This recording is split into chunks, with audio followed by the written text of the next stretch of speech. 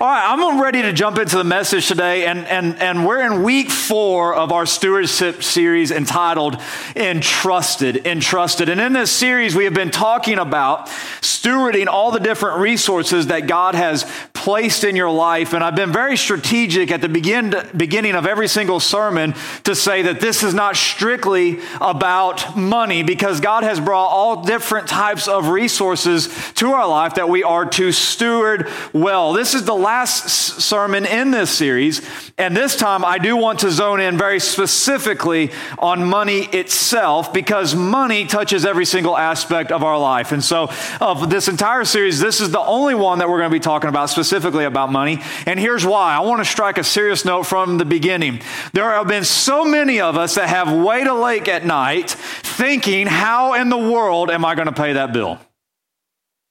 There's been so many of us waiting awake at night, knowing that we have a doctor's visit that we need to go to, that we're not sure how we're going to pay for that. There's been so many of us that we have waited awake at night, trying to figure out how we're going to make the ends meet in our financial situation. I'm not even going to ask you to raise your hand, because if I did, I'm sure that every single one of us in this room would raise our hand, because every single one of us have come into different moments in life in which we're not sure how we were going to survive financially. Now, the scary thing in life is that all of us have probably been there before, and the reality that we all know is all of us are going to be there again at some point in our life, where we're looking at the checkbook and we're thinking, I don't know if I can make all of this work. However, when we start looking at the Word of God, what we see is that God has principles for our finances that He wants us to live out. And when we live out those finances, what we are doing is we're putting our faith in the Lord, saying, I am not going to trust my own ability to manage my money, but rather I'm going to follow my Creator, and I'm going to trust that He knows how to make my money stretch in ways that I can't see come to pass. Here's the big idea of this message that I want you to see. We as Christians are not to have a poverty mindset, because we are Christians. And in Christ, we have every spiritual blessing. Christ has called us to be spiritually wealthy, and our earthly position should reflect our heavenly position. I want you to think about that. Our earthly position should reflect our heavenly position when it comes to our finance. Now, does that mean that every single one of us are going to be wealthy? No, I do not believe that's to be the case. I don't think that every one of us are going to be millionaires. I don't think we're going to have so much money that we're just going out and we're spending it without having to think. However, I do believe that we're all called to be blessed, and we're to approach life from the perspective that God has blessed us and that He has entrusted us to be able to meet what we need in life. Now, I have to be honest with you. I believe when I was younger, I had a little bit of a poverty mindset. I didn't think that I could save money. I didn't think that I always thought that I would struggle to pay bills. I thought that I would never be able to do the things that I needed to do. And my pastor challenged me in this thinking. He said, why is your mind in the gutter when it comes to your money? Why do you think that you're always going to be broke, that you're never going to be able to make the ends meet? He said, I'm not telling you that you're going to be a millionaire, but what I am telling you is that God does provide, and you need to stop thinking negatively when it comes to your finances. And I believe that he was right, and I was wrong in that area. The key to finances is to understand the proper biblical perspective when it comes to our money. And so today's message is going to be different than my normal style. We're going to be looking at biblical principles of finance from the book of Proverbs. And so we're going to be looking at a lot of scripture. We're going to be drinking from the proverbial fire hose, because I believe that these principles can resonate in your life. When you apply these principles, God's favor will rest upon you, and you'll see His results in your money. Now, to set this message up, I want to read to you a quote from Kevin DeYoung, and this is going to frame, I believe, this message well for us. He says this, quote, 1 Corinthians chapter 1, verse 30 through 31 says that Christ is for our wisdom from God, righteousness and sanctification and redemption, so that it is written, let those who boast, boast in the Lord. He goes on to say this, money cannot give you any of the things that you ultimately need. It cannot make you holy. It cannot make you righteous. It cannot save you from your sins. Wealth is a sign of blessing, but it is also one of your biggest temptations, because it entices you to boast in yourself. It promises you your self-worth, and it promises to make you self-sufficient. It invites you to boast in something or someone other than the Lord. So through and through, money is an issue of faith. Believe that doing things God's way is the best way for you. Believe that if you give your money away, that He can give it back to you. Believe that money can be good, but don't you dare believe that it is everything. Money is a gift from God, but the gift that you really need can only be found in God. And I think that's a powerful framework for what we're talking about today. Indeed, money is a gift from the Lord, but it's not the ultimate gift. And it's definitely not the ultimate gift that every single one of us need in our life. What we ultimately need is Christ. We need His holiness, His righteousness, and we need to be in right standing with Him. And as a result of when we trust in Christ with our life, we will also have faith when it comes to our money. So with this framework today, I want to give you 6 principles from the book of Proverbs with money. Now, if you're unfamiliar with Proverbs, it's a book on wisdom. It's the wisdom literature in the scripture. And Proverbs are descriptive, meaning that they tell us what genuinely happens when we live a certain way. Not 100% of the time, but if you look at the totality of your life and you live according to the Proverbs, you're going to see these results and the end. Now, with that framework and with that understanding, I want you to know today I'm going to be reading you a lot of scripture, and I'm doing that for 2 reasons. First, to show you that God has a lot to say about money. These things that I'm about to give you are not my ideas. They are what God intends for us to understand when it comes to our money. And the second thing is this, is even though I'm giving you a lot of scripture today, I'm hoping that one of them resonates with you and is applicable to your situation. I remember there was a time when Charity and I did not know how we were going to buy groceries. And I remember quoting to the Lord over and over and over again. It said, the psalm that said, I've never seen the righteous forsaken or his children begging for bread. And so I'd say, Lord, I know that you're not going to forsake me, and I know that I'm not going to have to beg. I just don't know how you're going to make it happen. And that scripture verse encouraged me in that situation that I was in. So as I read these verses, when one of these points resonates with where you're at, hold on to these verses and take it to the Lord and say, Lord, this is what your word says. I'm doing what you've asked me to do, and I'm having my faith that you're going to bring the ends to pass. Principle number 1, money is a tool, but it is not God.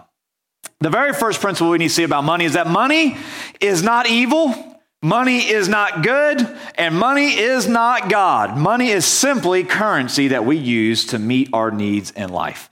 Now, there's a lot of emotion that is surrounded with money. Some people view money as an evil thing. Some people go to the other extreme and view money as God.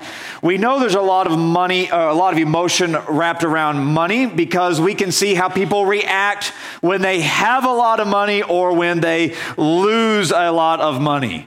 It's funny to watch rednecks win the lottery because they go insane, right? How many of you have sat around with your spouse and talked about, boy, if we won $1 million, here's what we'd do with the money? Come on, raise your hand if you've done that. You've all done it. We dreamed about what we'd do if we won $1 million, correct? We also know there's a lot of money based upon people's emotions when they lose money. When people lose a great deal of money, they will do desperate things. If you're a student of history, you know during the Great Depression that there are many accounts of people who took their own life after they lost all their money in the stock market. In fact, if you were paying attention to the news, there was a tragic story a few months ago of a young man who thought he lost $100 million in the stock market and he took his own life. Terrible tragedy. Why? Because there's a lot of emotion that is surrounded by money. Now, that's pretty interesting response to a piece of paper, isn't it? It's interesting when you think about it that money is nothing more than paper with dead presidents on it.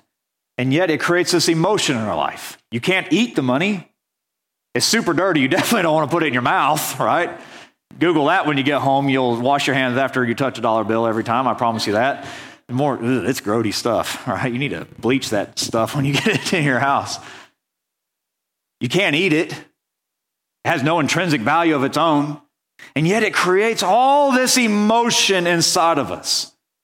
But what we have to understand, this is very important for us to understand, is that money is an inanimate object. It can't do anything. And as such, how we use the money determines the moral consequences of that money. The money in itself is not good. It is not evil. How we use it determines the moral consequences of that piece of paper. It's not good. It's not evil. We determine if the money is good and evil. And that teaches us something. We're good and evil. And we can tell the slant of our heart by how we use our money. If money is in our hands and we're investing it to help someone else, that's a good thing. It's a blessing. If we take that money and we use it for greedy things to indulge in our own sinful behavior, then it's a bad thing. So understanding that money isn't God, but it's a reflection of our hearts is vital in us managing our money well. Because of the emotions associated, we have a tendency to fall into one to two extremes as Christians. We either buy into the prosperity gospel notion where we believe that God owes us everything, and that if we don't have a lot of money, then we have done something wrong. That is a false gospel. That is not accurate according to Scripture. On the other hand, there's another belief that unless you live in extreme poverty and destitute, then you cannot be a Christian. Neither perspective is proper according to Scripture, and both can lead us into the weeds. When we get the wrong perspective of money, either we view it as God or we view it as evil, and what God is calling us to do is view money as a tool. Let me read you some Proverbs according to what money is to do. Money does not satisfy. Proverbs 23, verse 4 through 5. Do not toil to acquire wealth. Be discerning enough to desist. When your eyes light on it, it is gone, for suddenly it sprouts wings and flies away like an eagle towards heaven. How many of you have ever had like $100 in your pocket and it just disappeared like that, right? Your wife spent it, kids borrowed some money, you went and bought a couple 2x4s at Lowe's, right? It's gone. I kid you not, they're $14 a piece now. Good Lord Almighty. They sprung wings and flew away like eagles when you go into Lowe's. It goes quickly. You think I'm kidding? I'm not. Money is inferior to wisdom. Proverbs 8, 10, 11. Take my instructions instead of silver, and knowledge rather than choice gold, for wisdom is better than jewels, and all you may desire cannot compare to her. You ever met somebody that had a lot of money and they were dumb as a box of rocks? Yeah. Why? Wisdom is worth more than money. Why? Because money is just a tool. Money is inferior to righteousness. Proverbs 10:2. Treasures gained by wickedness do not profit, but righteousness delivers from death. Money is inferior to the fear of the Lord. Proverbs 15:16. Better a little with the fear of the Lord than great treasure and trouble with it. There's people who have millions of dollars in the bank, and yet they're staying with the Lord is wrong on the day of judgment. They're going to figure out that tool that they put their hope in was not worth it. Money is inferior to humility. Proverbs 16:19. It is better to be lowly in spirit with the poor than to divide the spoils with the proud. Money is inferior to good relationships. Some of you are so wealthy because of the people you have in your life. Proverbs 15:17. Better is a dinner of herbs with where love is than a fattened calf and hatred with it. So when we start looking at Scripture, what we see is that money's just a tool in our hand. But anytime that we start elevating it above these other things, above righteousness or humility or good relationships or a right standing with God, we start to turn money inwardly and it starts to become greed for us, which is the fundamental sin of money. Proverbs 22:16. Whoever oppresses the poor to increase his own wealth or to get rich will only come to poverty. So I need to realize that God has brought finances to me as a tool to bring him glory and to be a blessing to other people and to use to provide for my own needs in life. And so that is why the principle of tithing is so important for Christians. If you don't know what that is, it's a principle that many Christians, myself, adhere to, where we believe that God has called us to give the first 10% of our finance to the local church. This is something I did way before I became a pastor. It's something I will do way after I stop pastoring. Why? Because I've seen God's faithfulness in tithing. And what tithing says is, God, I know this is a tool in my hand. It's not God. I know it's inferior to so many other things, and I'm showing you that I trust you with it. Malachi 3, verse 6 says this, For I, the Lord, do not change. Therefore, you, O children of Jacob, are not consumed. I'm glad that God is merciful. Amen. From the days of your fathers, you have turned aside from my statutes and have not kept them. Return to me and I will return to you, says the Lord of hosts. But you say, how shall we return? Will a man rob God? Yet you rob me. But you say, how have we robbed you? In your tithes and your contributions. You are cursed with a curse, for you are robbing me, the whole nation of you. Bring the full tithe into the storehouse, and then there may be food in my house, and therefore put me to the test, says the Lord of hosts. If I will not open up the windows of heaven and pour down upon you a blessing until you have no more need. And I will rebuke the devourer for you, so that will not destroy the fruits of your soil, and the vine in your field shall not fail to bear, says the Lord of hosts. Then all the nations will call you blessed, for you will be in the land of delight, says the Lord of hosts. Here's what tithing does for me personally. And you don't have to do this if you don't want to. This is between you and the Lord. But I'll tell you this, tithing orders my finances and gets it in the proper order in my life.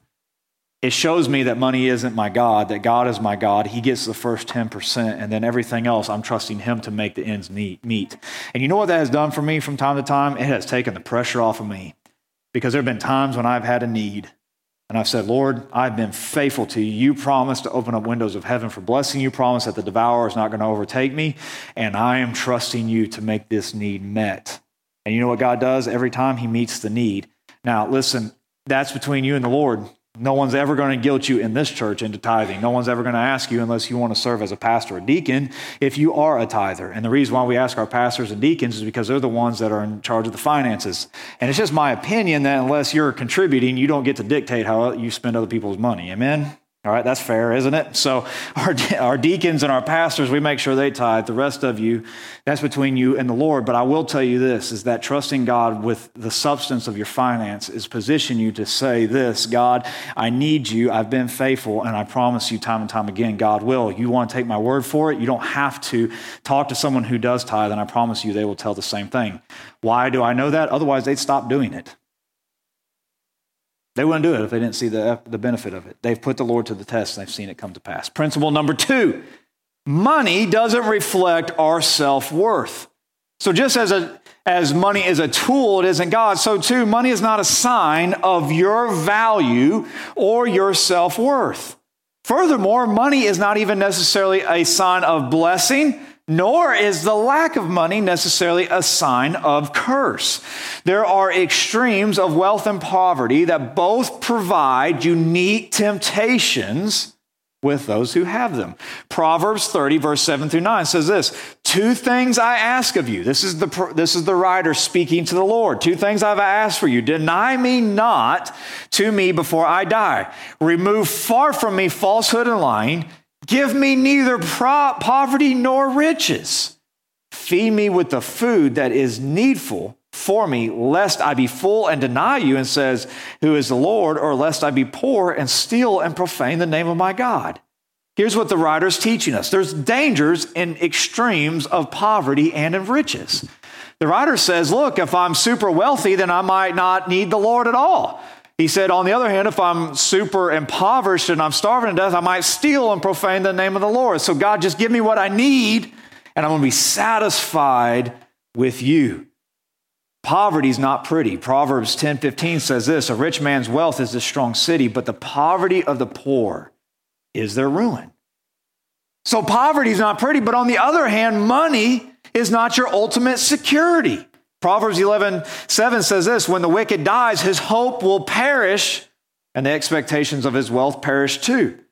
So what we see here right off the beginning of these Proverbs is that money isn't a sign of ultimate blessing, nor is it a sign of ultimate curse. And what happens for so many of us is we put our worth and our value tied up to it, and we allow that to start to skew our understanding if we are blessed as brothers and sisters in Christ. Our prayer and our desire, every single one of us, no matter what is in our bank account, is to say, God, meet my needs. Meet my needs. Whatever need I have, meet those needs. And let your self-worth be tied into who you are in Christ. The reason why this is important is because a lot of us have put our self-worth into what we have.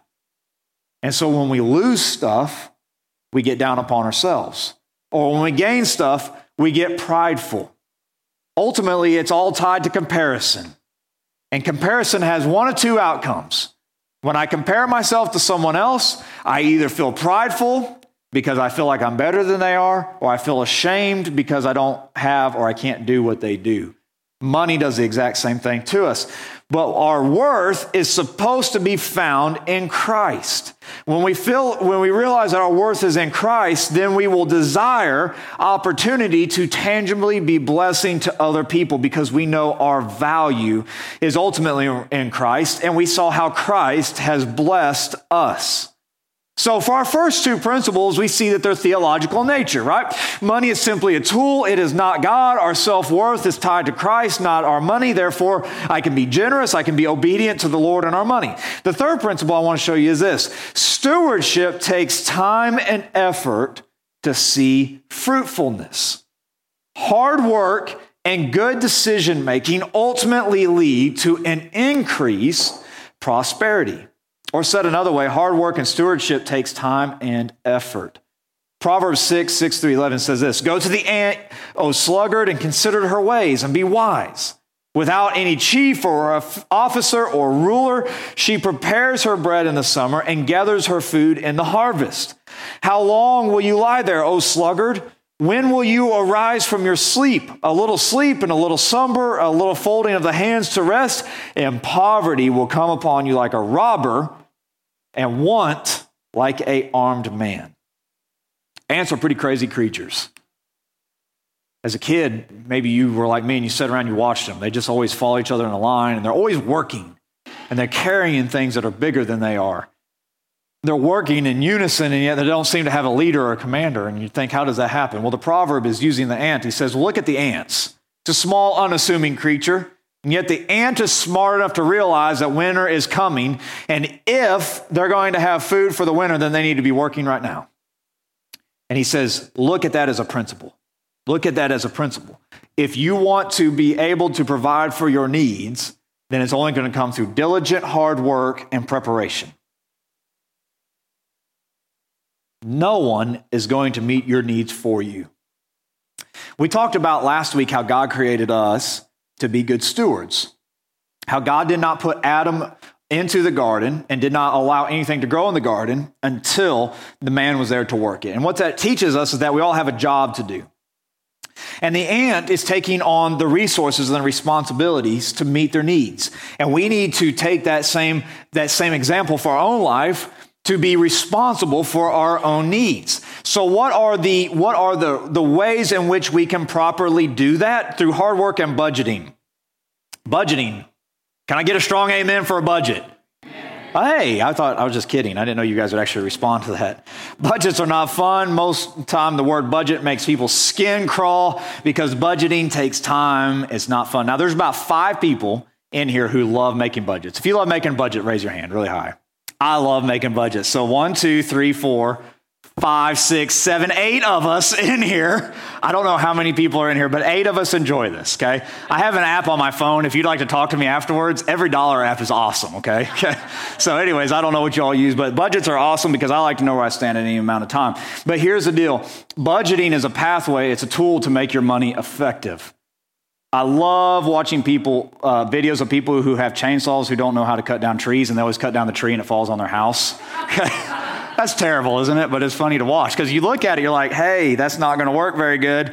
And then somebody at the camera's like, oh no. At that point, it's too late. The tree is already coming down, right? Here's what happened. Some guy was given a powerful tool and he didn't know how to use it, and it caused ruin in his life. And money without budgets is like the dude with the chainsaw. It's going to bring ruin. It's a shiny tool. It sounds cool when you start it up. You're like, oh yeah, I'm a logger. And then next thing you know, your house is in complete shambles.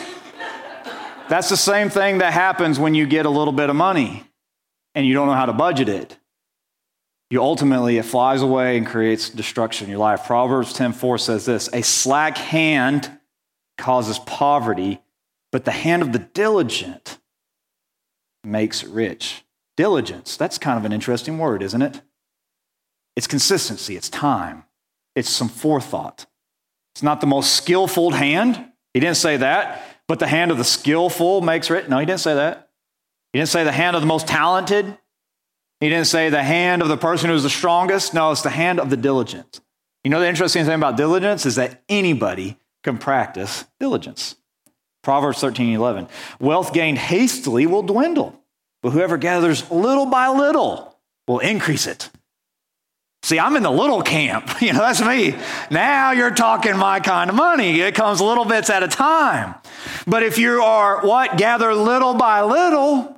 So if you're diligent with the little bit that comes in, what happens? It increases. What does this tell us? This gives hope for all of us. It means that you don't have to be making $500,000 a year to meet your needs. If you're diligent with what comes in, you can increase it. Proverbs 21:20. Precious treasure and oil are in a wise man's dwelling, but a foolish man devours it. So wise people take the stuff that they have and they start to hold on to it and they start to allocate it. Foolish people just devour it instantly when it comes into their hands. What these verses are telling us is that when we're diligent in managing our money, we'll be able to gather it little bit by little bit. That's why everybody needs a budget. You need to be looking at your finances. You don't believe me, so let me read you another proverb. Proverbs 27, verse 23 through 27. Listen to this very carefully. Know well the conditions of your flocks and give attention to your herds. For riches do not last forever, and does a crown endure for all generations? When the grass is grown and new growth appears and vegetation on the mountain is gathered, the lambs will provide your clothing and the goats the price of the field. There will be enough goat's milk for your food, for the food of your household and the maintenance for your girls. You need to know the conditions of your flock.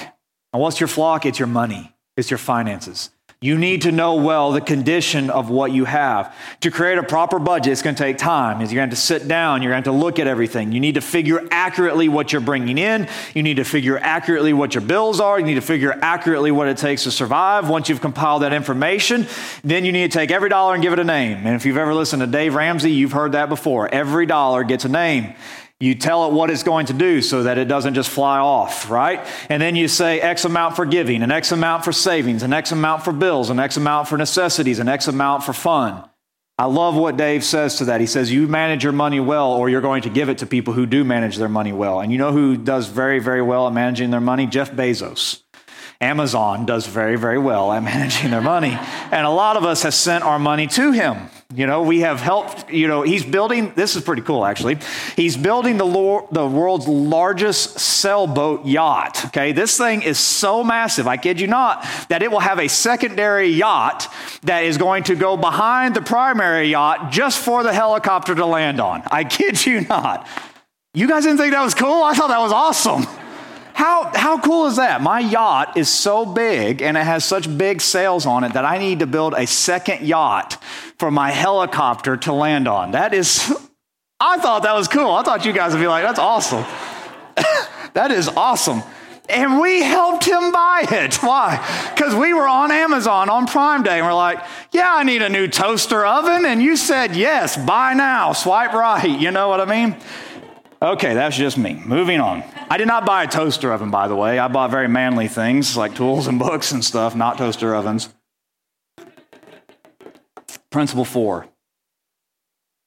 Work is your pathway to wealth. All of us would love to inherit $10 million, but that's not a reality for most of us. Therefore, if we intend to have the things we need, we're going to have to plan to work for it.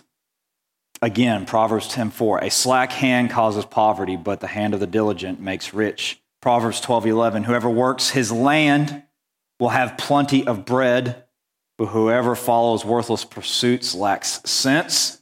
Proverbs 14:23, in all toil there is profit, but mere talk leads to poverty. One of the worst parts of our culture today is how lazy people have become. Now, we don't see it quite as much here in our county, in the state of Oklahoma. People tend to have a better work ethic than in most places. Yet, most people are very lazy. Now, that seems like a very depressing thing. That's actually the greatest opportunity for people who know how to work hard. It's never been easier in the history of the world to get ahead than today's age. I don't care what they say on the news. I have people all the time that we interact with here at the church who are business people who tell me that they can't hire anybody. They can't find anybody who wants to work. So if you have a little bit of a work ethic, guess what? You are light years ahead of the competition. And at the end of the day, competition matters, and people are looking for people who work hard. And the hardest working people on the planet should be Christians. Why? Because God created us in his image, and God is always working. Jesus said, look, my Father's always at work. That's why I'm working. And so part of our DNA makeup should be to work hard. To work hard. There are three primary differences. This is good. Pay attention to this. The rest of it you can forget, but this is good. Okay, there are three primary differences in humans from all of God's other creation. First, we have the ability to have a relationship. No other creature on the planet has relationships like humans do. That shows us that we're different than they are. The second thing is that we have the ability to create. That's what separates humans from every other creature on the planet. Others might make birds, might make nests and little things, but nobody creates things the way humanity does. Well, it shows us that we're different because God is a creator. And third, we live forever in either heaven or hell, but we're going to live forever. Makes us different from creation. The second one's important because within that ability to create is to take raw resources and make them into a workable product. God created, and he desires for us to create. So what skills has he placed in your life? What effort do you have? And what can you start working on right now to increase your income if you need to do that? What do you need to be working on right now? Some of you are dissatisfied with where you are in life. You're dissatisfied with your job. You're dissatisfied with your income. Some of you are like, man, I am working like a dog, but I still seem to just go from paycheck to paycheck. What do you need to be working on? What do you need to be creating right now in your life? Some of you need to be working on getting a better job. Some of you need to be working on yourself to make you more marketable. Some of you need to continue working on your education. Some of you need to be working and being more fruitful and trust the process. What do you need to be working on? Don't fear work, embrace it, because God has created you to do that. Very quickly, my last 2 points are this. Principle number 5, make your money work for you. Now, understand what I'm saying in this. Consumer debt is your enemy. Consumer debt is your enemy. This is the exact opposite of how most of us in the Western world live. We make money to pay for things that we've already consumed, like we're paying off the trip that we took last year. And we're paying off the TV that we got 6 months ago. And we're paying, et cetera, et cetera, et cetera. And debt makes you a slave to that thing. Proverbs 22:7. The rich rules over the poor, and the borrower is a slave to the lender. Proverbs 22:26 and 27. Be not one of those who gives pledges and puts up security for debt. If you have nothing with which to pay, why should your bed not be taken away from you? Here's what these principles are saying. It's not saying that debt's evil. It's just saying, look, debt's going to make you a slave to that thing that you just bought on credit. Consumer debt is crippling American finances right now. Debt is the easiest thing to acquire. It's the hardest thing to pay off. And what these proverbs are showing us is that debt keeps us paying for things that we've already consumed because the creditor is going to expect their money back. This doesn't mean that all debt is bad. It just means that you're enslaved to whatever that you are buying. So instead of debt, you need to learn how to invest your money well. And Proverbs 13:22 says, a good man leaves an inheritance for his children's children, but the sinner's wealth is laid up for righteousness. Start a retirement account. Start saving money. It's not about being greedy. It's not about hoarding. It's about stewarding well. 6th principle I want you to see is this. Savings buys you freedom. Savings buys you freedom. I read the proverb in Proverbs 6 a minute ago where it says, consider the ant, they're storing up for the winter. Ultimately, savings allows you to get the things that you need. You'll notice that people who have money tend to find the best deals. Have you ever noticed that?